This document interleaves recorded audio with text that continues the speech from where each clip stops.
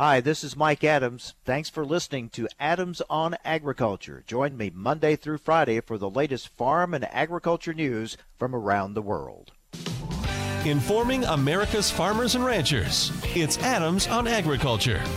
Produced by the American Ag Radio Network. Here's your host, Mike Adams. Hello, everyone. Welcome to Adams on Agriculture. Thank you for joining us here at midweek. Glad that you've let us be part of your day. Hey, very happy to, this always exciting news when we add another affiliate to our Adams on Agriculture team. We welcome today KOKX 1310 AM, Keokuk, Iowa. Glad to have you on board, and I'm very happy to be talking with folks in that area. KOKX, Keokuk, Iowa. Welcome to Adams on Agriculture. Today, we're going to get more reaction to EPA's granting more RFS waivers. We're going to talk with Donnell Rehagen, CEO of the National Biodiesel Board, for his reaction. We're going to talk about trying to find other markets for U.S. soybeans, with China out of play for the most part right now, and maybe for the foreseeable future. Who knows how long this is going to go on between the U.S. and China. We're going to talk with Jim Sutter, CEO of the U.S. Soybean Export Council. Where are they focusing on? What markets around the world? We try to find enough to help ease the pain of losing such a huge market in China. It's going to take a lot of other markets to make up for that. We'll talk about whether or not that's even possible, or how close can we get, with Jim Sutter a little bit later. And then we have the latest ag equipment sales numbers out, and we'll talk with Kurt Blades with the Association of Equipment Manufacturers about those numbers. But we're going to start things off by talking about the news with Todd Neely from DTN. Todd, how are you? Oh, good, Mike. Glad to be here. Good to have you with us. Been a lot going on with the Endangered Species Act. You've been writing about that. Give us an update. Well, yeah, Mike, back in 2017, President Trump had put out an executive order calling on federal agencies to basically, deregulate, as they say. But one of the things along the way that came up is, we've had many years of an Endangered Species Act that's been oftentimes confusing to farmers and ranchers and other landowners. And so we had this week, U.S. Fish and Wildlife Service, they finalized a number of changes to the act, and this is something that's been attempted over the years many times, whether it be by Congress, or even other presidents, and nothing's really come of it. And this is probably the first bit of changes that we've seen since the act came to be in 1973. And one of the big things that came out of it this week was that U.S. Fish and Wildlife Service basically removed what they had a blanket rule that protected both threatened and endangered species in the same way. And the agency came out this week with the final rule that basically said we're going to tailor those protections to threatened species based on their individual conservation needs. And that really that changes the game a little bit, because the act hasn't been all that successful since it was implemented. We've only seen a success rate of about 2.1% of species being recovered. And at least on this end of it, it's going to allow for, tailoring the recovery efforts of many of those species. And that's something we haven't really seen. And then there's a number of other changes made along the way. And I think now we're going to see the lawsuits. That's pretty much expected. And we'll see where it goes from there. Well, we know a lot of folks in agriculture have been unhappy with the Endangered Species Act, the way it's been handled over the years. So what are you hearing from the ag community on this? Well, Farm Bureau, they came out with a statement the very day that this was finalized, and they were quite happy with it. It basically, I think what they enjoy about this particular final rule is that it basically gives a chance for these species to recover. Oftentimes, as you know, farmers and ranchers get a bad rap when it comes to the environment and critical habitats and all these things. But we know that farmers are highly conservational. They consider the threats to their lands, and they take care of what they have and try to conserve. And so the American Farm Bureau came out with a statement kind of to that effect that, if we're going to have this act, we need to make it work. And, and farmers and ranchers are more than willing to do that. It's just that over the years, the way it's been implemented, it's been kind of cumbersome, and it's made it difficult for landowners to do what they need to do on their land. Do we have some idea of what might be next as far as going on the endangered species list? Well, today the Fish and Wildlife Service did announce there's 3 possible more species that are going to be either classified as endangered or threatened or taken off the list, and one of those is the lake sturgeon. As you know, that particular species is widely thought to be its habitat across the Corn Belt, some of the upper states too, Minnesota, Wisconsin, North Dakota, places like that where it's been known to live. So we're going to see what happens with that. It's not finalized at this point, but that particular species is kind of up next for some sort of a listing.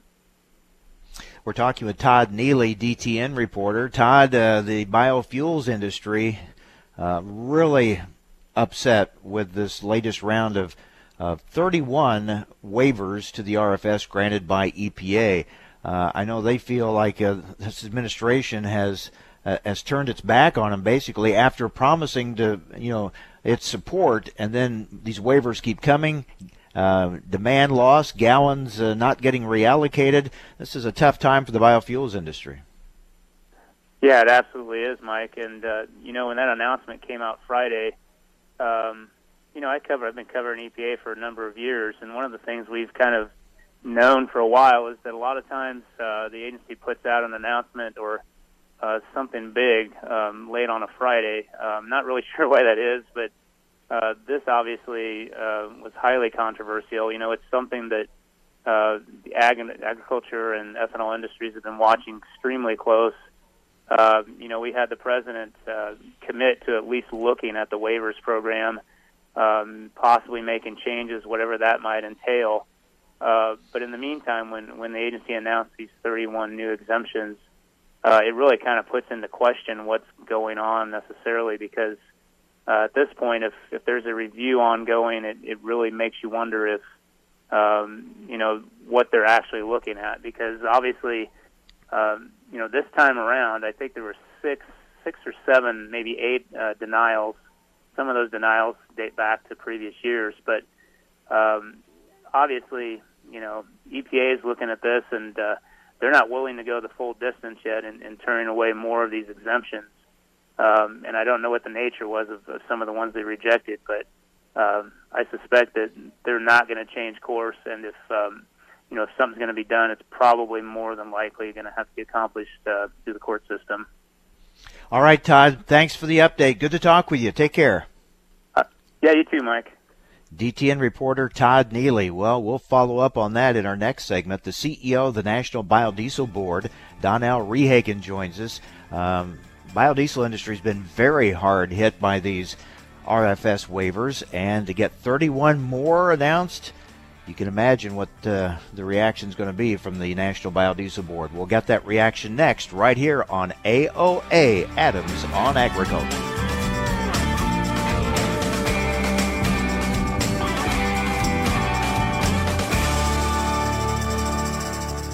Hi, this is Mike Adams. You're listening to AOA, Adams on Agriculture. Don't go away. More Adams on Agriculture coming right up.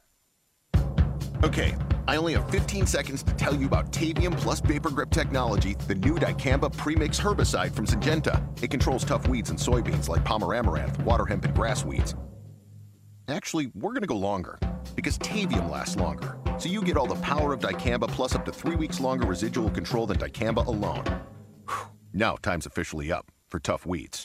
Talk to your local Syngenta retailer to learn more. Always read and follow label instructions. Tavium Plus Vapor Grip technology is a restricted use pesticide. Recently on Adams on Agriculture. All right, we're going to talk some trade issues with the president and CEO of the U.S. Meat Export Federation, Dan Hallstrom. Dan, thanks for joining us. Before we get to the situation with China, I want your thoughts on the agreement reached between the U.S. and the EU to allow more beef into the European Union. What's the significance of that agreement? Yes, I think there's several levels of significance with this beef agreement with the EU.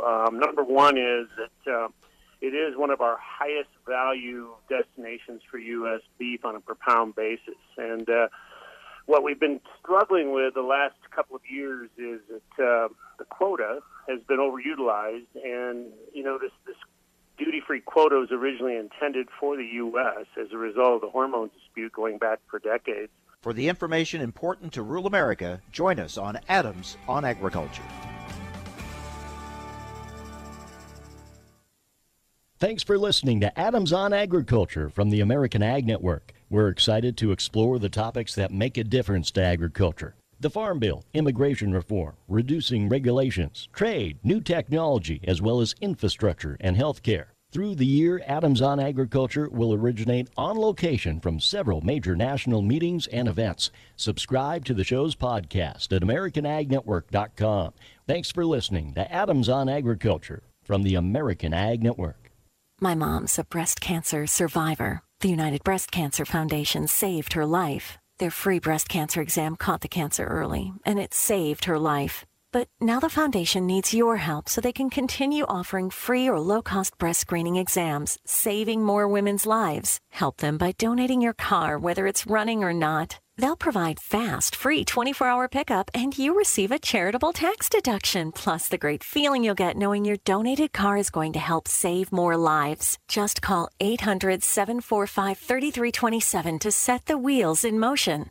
They take cars, trucks, vans, and SUVs, running or not. Call 800-745-3327. The United Breast Cancer Foundation needs your help, and your donation could literally save women's lives, helping them catch breast cancer early, like they did with my mom. Donate today. 800-745-3327. 800-745-3327.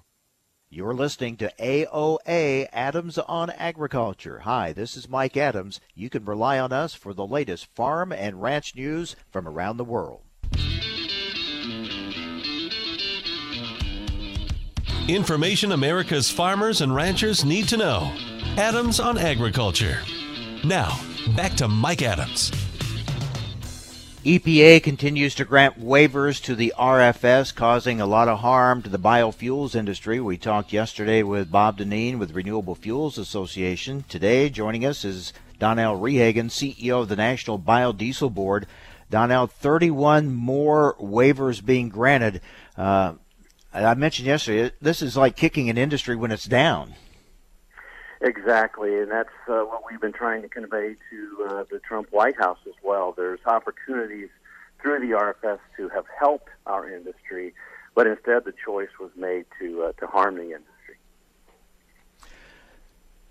The fact that there are 31 more waivers, and the fact that also that we have no real clarity or way of knowing what criteria EPA even uses to grant these waivers. I know that's frustrating. It's been frustrating. There's been a little bit more clarity provided over the last couple of years, a little bit more transparency, but so much of the application process by the refiners is covered by supposedly confidential business information. So, yeah, these things are being done basically in the dark of night, and we find out what the impacts are much after they're actually granted. Tell us what these waivers are doing as far as demand destruction and the impact on the biodiesel industry.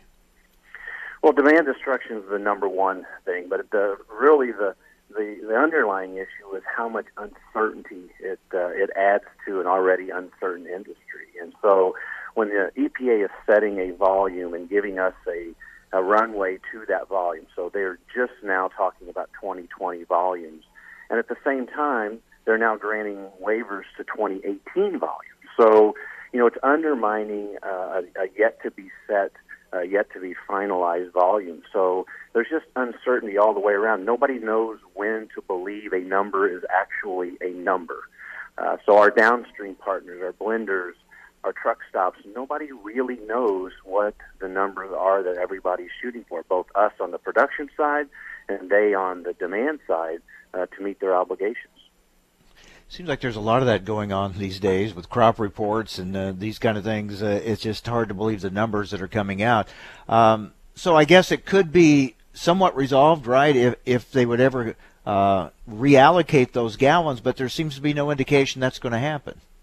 Well, there hasn't been, but I mean that's going to be a demand that we are going to be asking the White House to make happen. The EPA is in the middle of their rulemaking for 2020, as I mentioned. That will not be finalized until this fall, by November 30th for sure.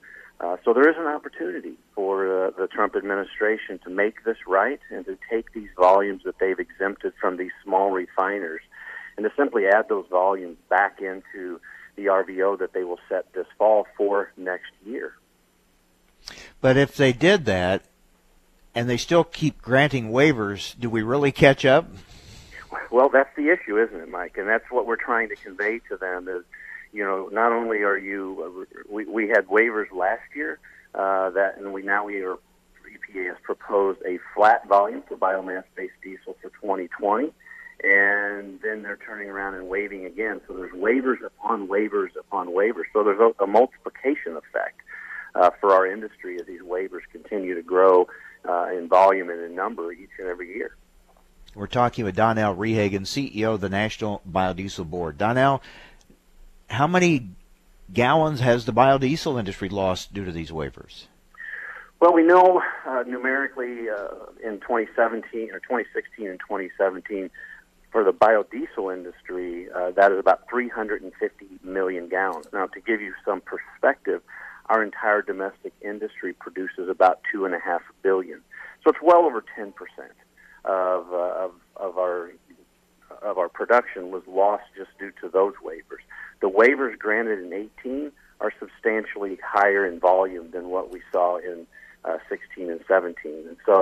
And there's also no reason, quite frankly, to believe that we wouldn't see waivers along these same lines in next year for the 2019 volume. So it's a large amount, and it's a large amount of volume. It's a large amount of demand, and as I said again, it's really the uncertainty that is created because of you can't count on the numbers that are coming out of the EPA from a demand perspective.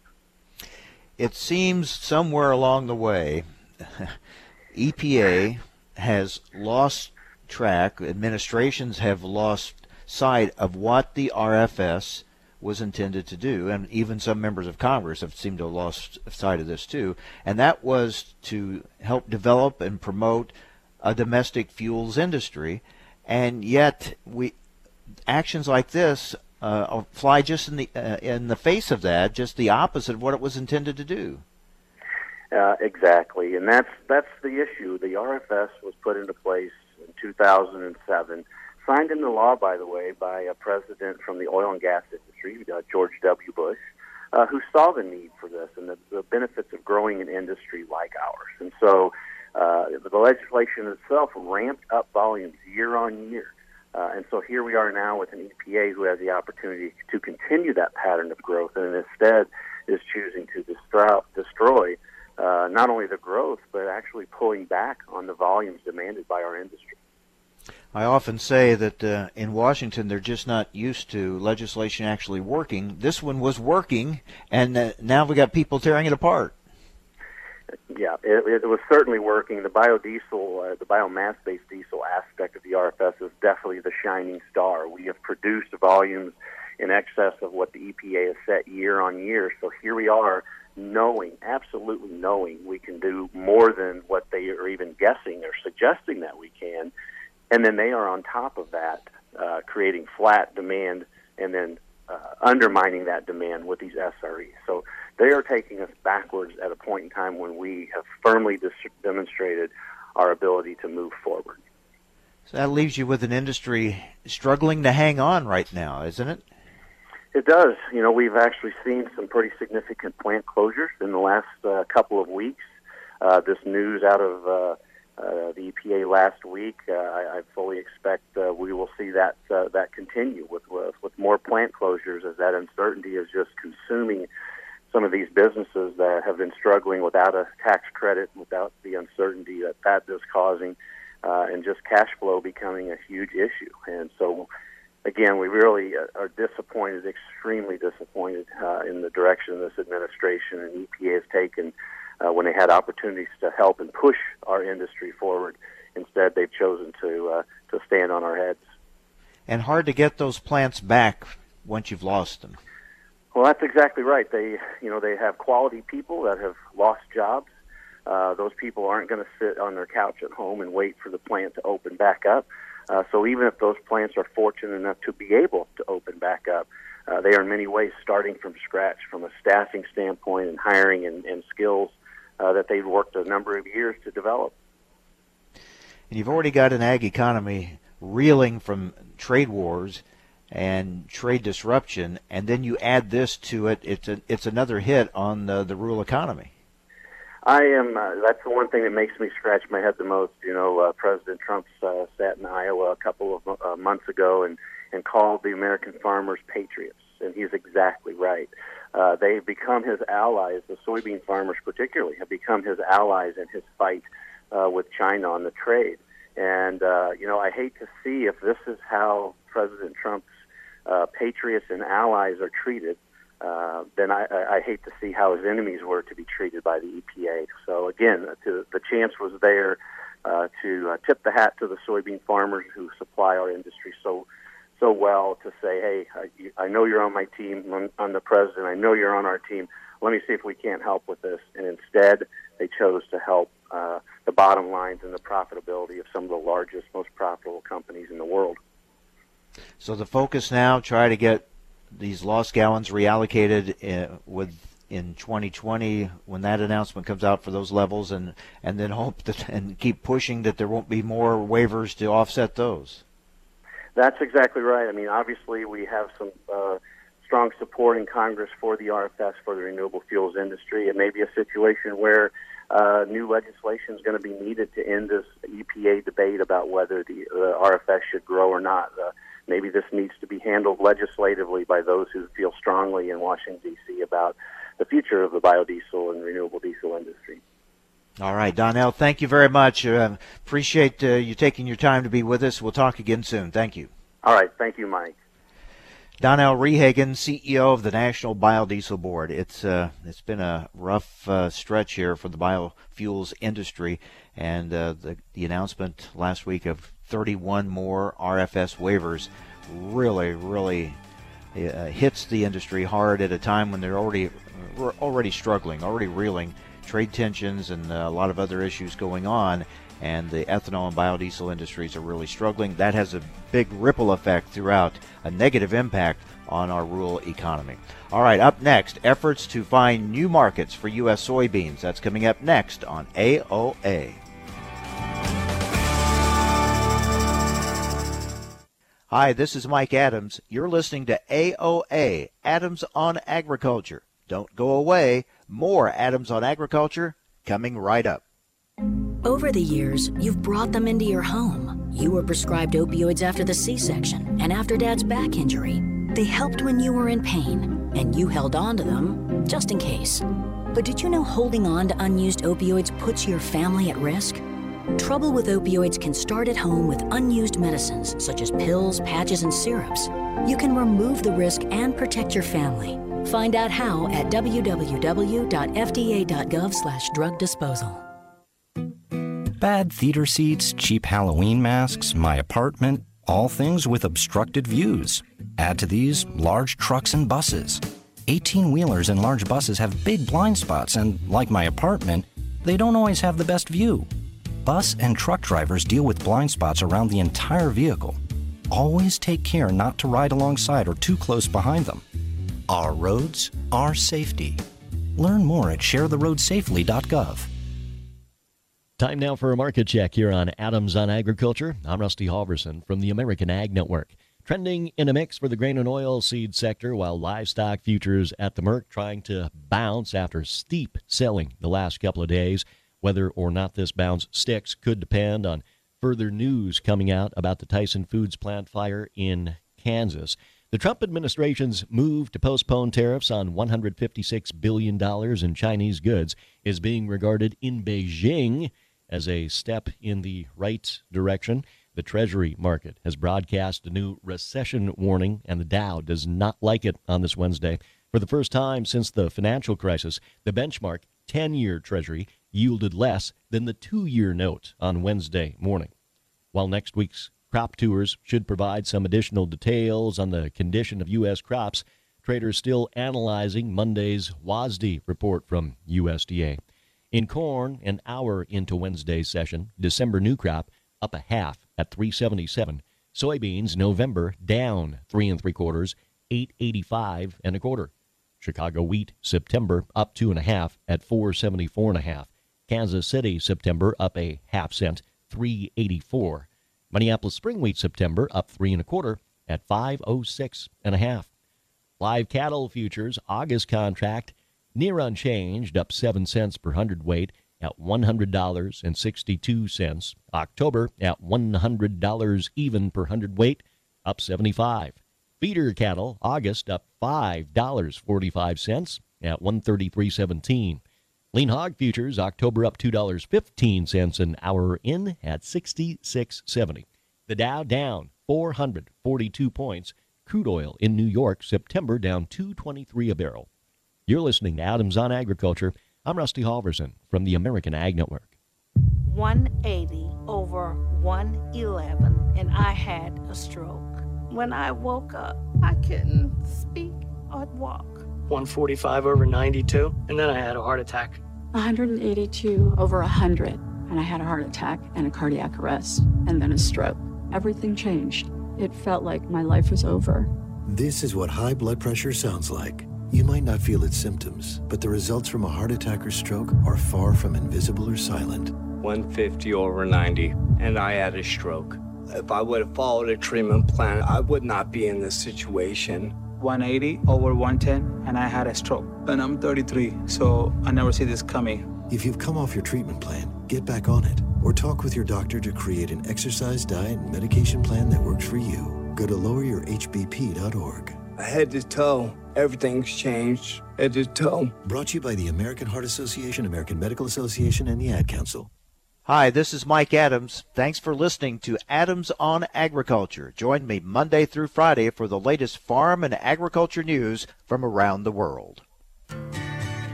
Information America's farmers and ranchers need to know. Adams on Agriculture.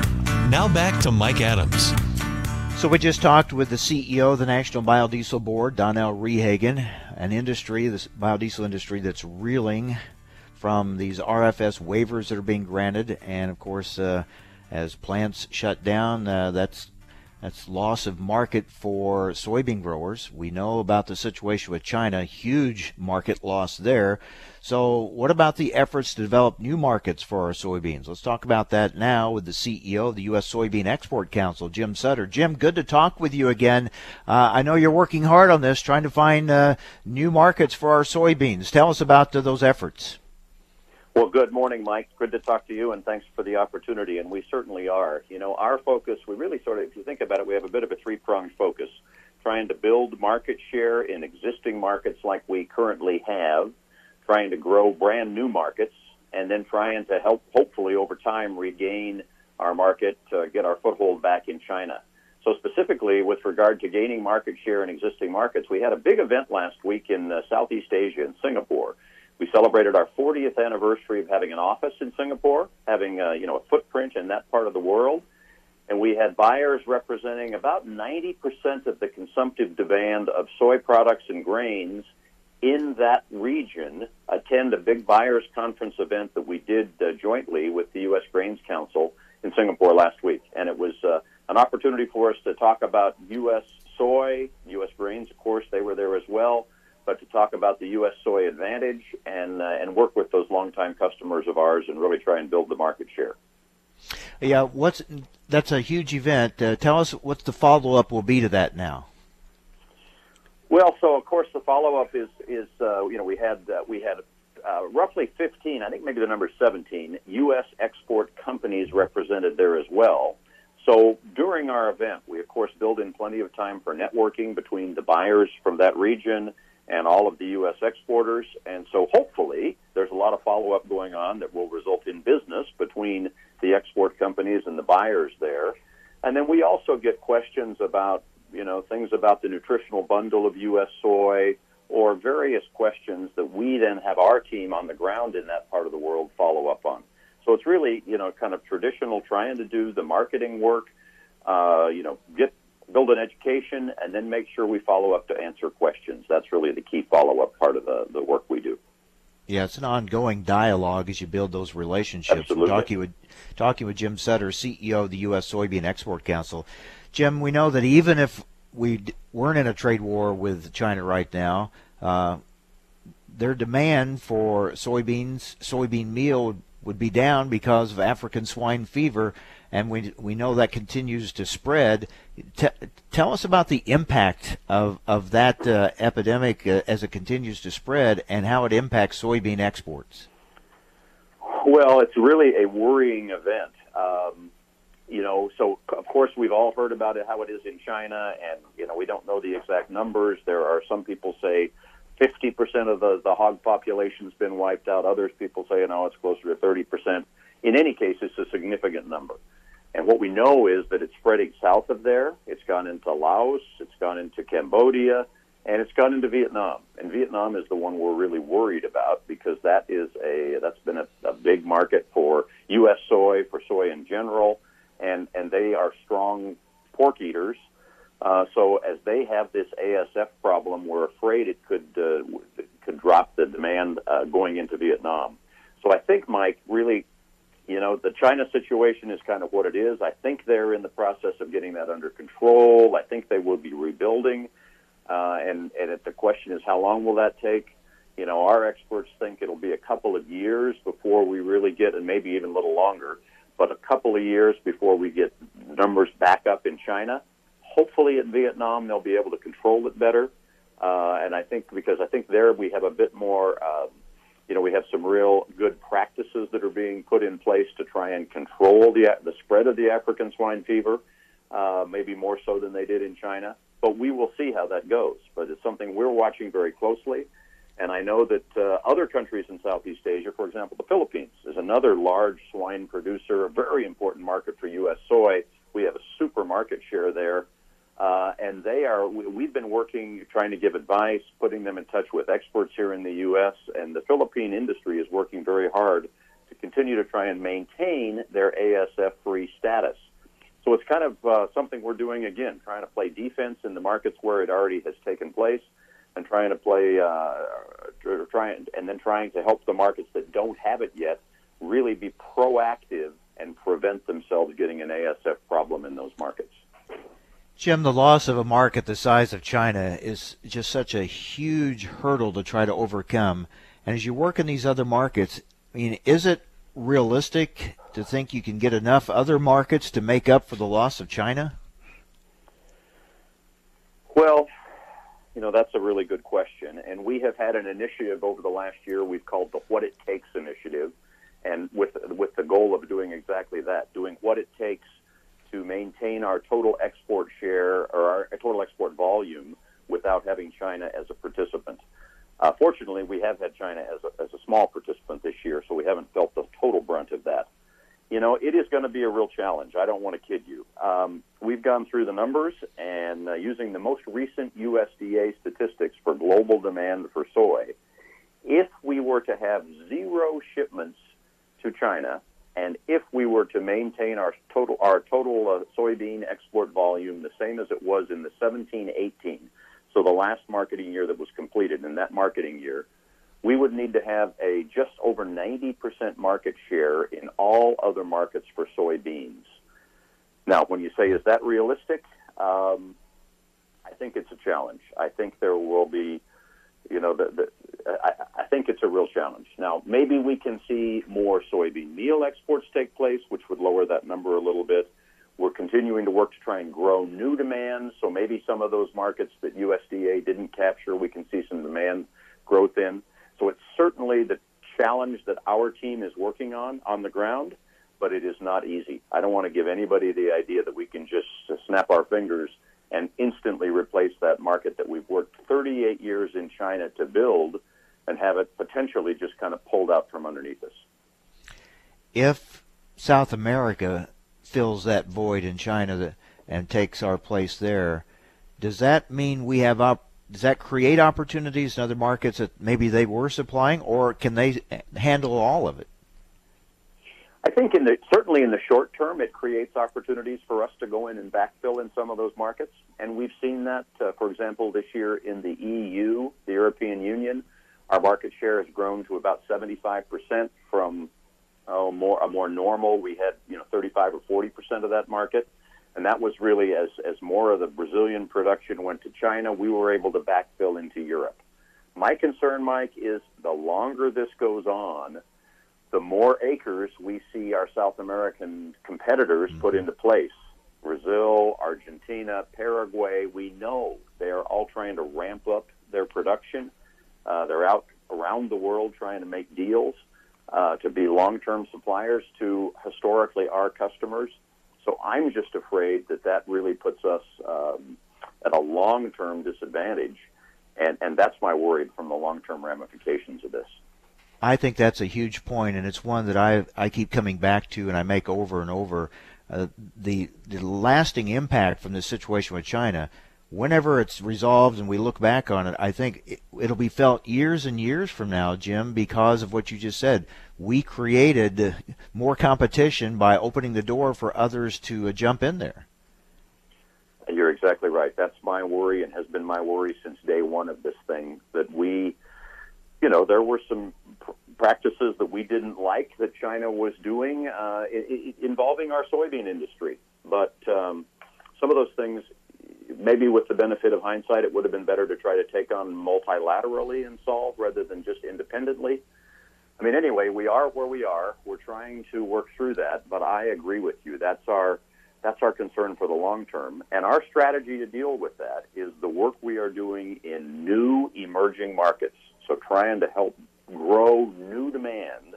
So as we eventually maybe have a smaller share in China, we're hopeful that we will see new demand coming on in markets like Myanmar, Nigeria, Pakistan, Bangladesh, places that are not big consumers today, but in a few years' time, or 5 to 10 years' time, we hope that they can be much bigger consumers, and that new demand will allow for increased production in South America, plus all that we can produce here in the U.S. to be consumed. In markets like that, Jim, while the need no doubt would be there, what about their ability to purchase, their ability to pay? Well, you bring up the obvious situation. I was in Nigeria earlier this year. In the month of May, I participated in the first U.S. soy mission with our USEC group, going there and working with. There's a small crushing industry there. There's a growing livestock industry, and they would love to be consuming more U.S. soybean, either bringing in beans and crushing them there or importing meal. But as you say, it's a question of how they're going to pay for that. So it's one of these things that over time, their economy is improving as oil prices have moved higher. That helps them. They're pretty much a petro economy, as an example. But yeah, I mean, that's the problem in these countries. They have to develop their economies to be able to help them grow. So that's something we're looking at the places where we see economic activity, and that's part of what drives us to want to go to those markets. Yeah, big challenge. Keep up the good work, Jim. Thank you very much. Thank you, Mike. Appreciate the opportunity to talk about it. Have a great day. You too. Jim Sutter, CEO of the U.S. Soybean Export Council. Up next, the latest ag equipment sales numbers. Stay with us here on AOA.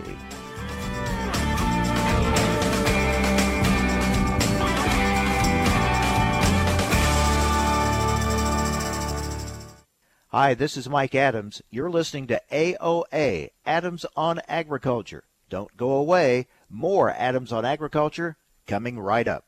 No word in the English language is less convincing than probably. Are you sure we should get matching tattoos on our first date? Sure. We'll probably stay together. Probably? It's been 23 minutes since I ate. I can probably swim. You should wait 30 minutes. Okay, now tell me what to do. Cannonball! Cramp! Oh, I have a cramp. I can probably hit the green from here. Probably. Can I get a mulligan? Ready to go? Hey, are you sure you're okay to drive? Yeah, I'm pretty sober. Yeah, I'm probably okay. Probably okay isn't okay, especially when it comes to drinking and driving. If you're drinking, call a cab, a car, or a friend. Buzzed driving is drunk driving. A message brought to you by NHTSA and the Ad Council. Wake up and text. Text and eat. Text and catch the bus. Text and miss your stop. Wait. Text and be late to work. Sorry, I'm late. Text and work. Text and pretend to work. Text and act surprised when someone calls you out for not working. Who, me? Text and meet up with a friend you haven't seen in forever. Hi. Oh, hey. Text and complain that they're on their phone the whole time. Text and listen to them complain that you're on your phone the whole time. Text and whatever. But when you get behind the wheel, give your phone to a passenger. Put it in the glove box. Just don't text and drive. Visit StopTextsStopWrecks.org. A public service announcement brought to you by the National Highway Traffic Safety Administration and the Ad Council. Thanks for listening to Adams on Agriculture from the American Ag Network. We're excited to explore the topics that make a difference to agriculture. The Farm Bill, immigration reform, reducing regulations, trade, new technology, as well as infrastructure and health care. Through the year, Adams on Agriculture will originate on location from several major national meetings and events. Subscribe to the show's podcast at AmericanAgNetwork.com. Thanks for listening to Adams on Agriculture from the American Ag Network. In the fight against resistant weeds, you need to be prepared to fight back with the best possible herbicide rotation available. Kick off your soybean spray program with Syngenta's pre-emergence residual herbicides, Boundary or Broad Axe XC. Follow that with the hard-hitting post-emergence knockdown and residual herbicide FlexStar GT 3.5, and you'll be giving your soybean fields the protection they need to win the fight against weeds. To learn more, visit your local Syngenta retailer. Always read and follow label instructions when using Syngenta products. The Alzheimer's Association and the Ad Council present the story of Cynthia and Ed. My mother was always very active and independent, and she was familiar with her neighborhood. But one day, out of the blue, she stopped at the stop sign for much longer than usual. And she didn't know whether she should go forward or turn or just stay at the stop sign. She wasn't even really sure where she was at. She was very concerned. It was very unsettling for her. It's important for you to talk to someone about it, to bring the family in on it. I felt so much better after my son told me, Mom, I don't want you to worry or be afraid. I'll be there for you and we'll figure it out. When something feels different, it could be Alzheimer's. Now is the time to talk. Visit alz.org/ourstories to learn more. A message from the Alzheimer's Association and the Ad Council. Recently on Adams on Agriculture, well, let's get an update on the ongoing battle with soybean cyst nematode. Joining us now is University of Illinois plant breeder Dr. Brian Deers. Brian, thanks for joining us. I was just thinking in this year with all the crop production challenges, SCN is another challenge, a profit robber, a yield robber that sometimes flies under the radar, just not as obvious, not as easily seen as a weather event. That's absolutely correct. Here in Illinois, where we have very good soils, we often will have losses from SCN, and people won't see any above-ground symptoms. Plants will look very healthy, but yet there'll be losses due to SCN. What you can do is just take soil samples, send them to a testing lab, and they'll be able to at least tell you whether or not SCN is present in the field, and they'll also tell you how big of a problem it is. For the information important to rural America, join us on Adams on Agriculture. You're listening to AOA, Adams on Agriculture. Hi, this is Mike Adams. You can rely on us for the latest farm and ranch news from around the world.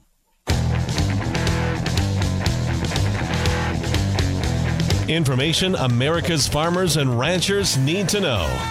Adams on Agriculture. Now, back to Mike Adams.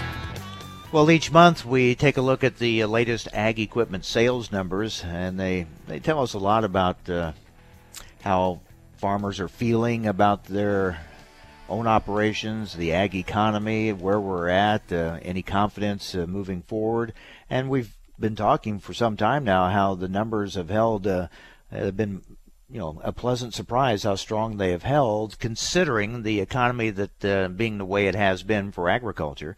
And those economic troubles certainly continue to be with us. So are they reflected in the latest numbers, the July numbers? Let's find out as we talk with Kurt Blades, Senior Vice President, Ag Services for the Association of Equipment Manufacturers. Kurt, thanks for joining us. What do the latest numbers tell us? Well, thanks for having me on, Mike. The numbers of July are, it's kind of a mixed bag. I mean, I think as expected, the July numbers for tractor and combine, we saw a little bit of a decline across the board in all categories, and it's sort of what we've been predicting for some time as reflective of just this malaise that's in the ag economy. If you want to go into some specifics, under 40 horsepower tractors, we're kind of flat, year over year, month over month. The over 40 horsepower tractors, we saw kind of a mixed bag. 100 plus, we saw a decline of about 10%. And articulated full saw a decline of about 5%. So we're seeing, sort of that softness that was expected, that we've kind of been talking about for a while. But we're still over the 5-year average on all those categories. And as you look at the year as a whole, it's about flat to this time last year. Market facilitation payments will help, but there is so much uncertainty about this year's crop and what's going to be harvested. That adds to the uncertainty you were talking about showing up in these numbers. Yeah, I mean, that is the name of the equipment purchases, is that you've got to feel pretty good about, whether you're going to be able to make a payment for the 5-10 year lifespan of a piece of equipment before you make those purchases. And I think that uncertainty is really playing into it. Those market payments that are coming out there, I think that might have a small impact on the equipment sales, but I think that's really more just to sort of help. It helps more with the inputs and just sort of overall making farmers feel better about their income. But some of the fundamentals have got to get corrected before you see some major improvements in the tractor and combine sales market. So how are folks in the equipment industry dealing with this? Well, we've been, again, as I kind of said, we've expected this sort of malaise to be there for a while, and I think our folks knew that this was coming, and they've appropriately, managing the production supply so that the price equals the demand, or the supply equals the demand, which I think is really important to make sure that we're not flooding the market with equipment, but also that making sure that the value that the farmers receive is absolutely what they're paying. So that's certainly happening. I think the other thing that we as an association, and really all trade associations are doing right now, is keeping pressure on politicians to make sure that we can do everything we can possible to have those commodity demands up, whether that's renewable fuels or whether that's putting pressure on the administration to resolve trade issues, whatever it might be. I mean, I think that's really kind of the critical issue for all of agriculture, but specifically in the machinery sector. Is anything we can do to remove that uncertainty? I think absolutely helps, and some of that is just putting pressure on our elected officials to resolve some of the issues that are ongoing. Yeah, the news on those fronts has not been too good here in the last week or so. It certainly hasn't been. And it certainly, I don't want to go too into the details on trade, but I think there's some real concern out there of what the demand looks like, long term, and what the trade patterns look like. I think, we all know that we've got a lot of competitors around the world that are anxious to take over our lead of soybeans, and these trade negotiations don't necessarily do a whole lot to it kind of puts a little bit more in their favor right now. But I also am an optimist and say that this too will pass, and that we in the United States and our farmers in the United States do a pretty good job of producing corn, soybeans that are pretty affordable and able to be sold around the world, as well as some of the domestic supply and demand that exists, whether it's in renewable fuels or animal or whatever you might have it. We do a pretty good job of growing food here, and it seems like there's always a way for us to make a little bit of money on in the farms as well. The sales numbers in Canada, how are they tracking? Well, Canada has been pretty soft. Been pretty soft for the last 6 months, and the July numbers are really no different. We saw, a month-over-month decline, about 10% across the board. When you look at combines, we saw a pretty sizable drop in combine sales in Canada for the month of July, and that's really representative of the Canadian combine market is down about 25% for the whole year. So there's some real softness in Canada. And I think we've got exchange rates issues. We've got the uncertainty with USMCA, and as you know, we in the United States we worry about ag policy that affects how farmers make money and what crops they plant. Multiply that by a factor of X, and that's Canadian agriculture. And with some of the uncertainty that exists both in the United States and Canada, I think that really is having sort of a softening effect on the Canadian ag tractor and combine markets. I look forward to when we do these conversations when things are going strong again. I look forward to that. It was a lot more fun about 12 months ago, Mike, when we were talking about seeing record highs and record highs. We're going to get there again. I'm optimistic. But all right. Again, we got to get these uncertainty clouds out of the way before that happens again. All right. Thanks, Kurt. Thanks for the update. We'll talk to you next month. Thanks much. Take care. Kurt Blade, Senior Vice President, Ag Services for the Association of Equipment Manufacturers. All right, coming up tomorrow, what are the presidential candidates saying about their ag policies? We'll talk about that. We'll also look at more market reaction to the USDA August crop report, and we'll preview the Farm Progress Show coming up in just a few days. So hope you'll join us tomorrow here on AOA. Hi, this is Mike Adams. Thanks for listening to Adams on Agriculture. Join me Monday through Friday for the latest farm and agriculture news from around the world. You may not realize how important 3 letters can be. For a patient who needs type A, B, or O blood, these letters can mean life, but there simply aren't enough people giving blood. Every 2 seconds, someone in the U.S. needs it, but only about 3% of the population donates. Without more donors, hospitals may not have the blood needed to save lives. That's why the American Red Cross needs people to help restore the A's, B's, and O's that are depleting each day. When you make your appointment to donate blood at redcrossblood.org/missing types, you can help give strength to kids, parents, and grandparents who face life and death challenges. From cancer patients to accident survivors waiting for critical surgeries, your generosity can give someone more life. Don't wait until the letters A, B, and O are missing from hospital shelves. You are the missing type patients need. Visit redcrossblood.org/missing types or call 1-800-RED-CROSS to make your donation appointment today. Sometimes life is wonderful, and sometimes it's not. Cherish the good, but always be prepared for life's challenges. At Private Healthcare, we provide the peace of mind you deserve. With Private Healthcare, you'll get the coverage you want and healthcare you need. If your employer doesn't supply healthcare coverage and you don't qualify for Medicare or Medicaid, you need to give us a call right now. Private Healthcare is private health insurance for ages 65 and under with medical, dental, vision, and even prescription coverage. When life comes at you unexpectedly, you need to be ready, and health insurance is your financial safety net. If you're looking for health coverage at the best price and your annual household income is $35,000 or more, give us a call at 800-664-2612. That's 800-664-2612. 800-664-2612.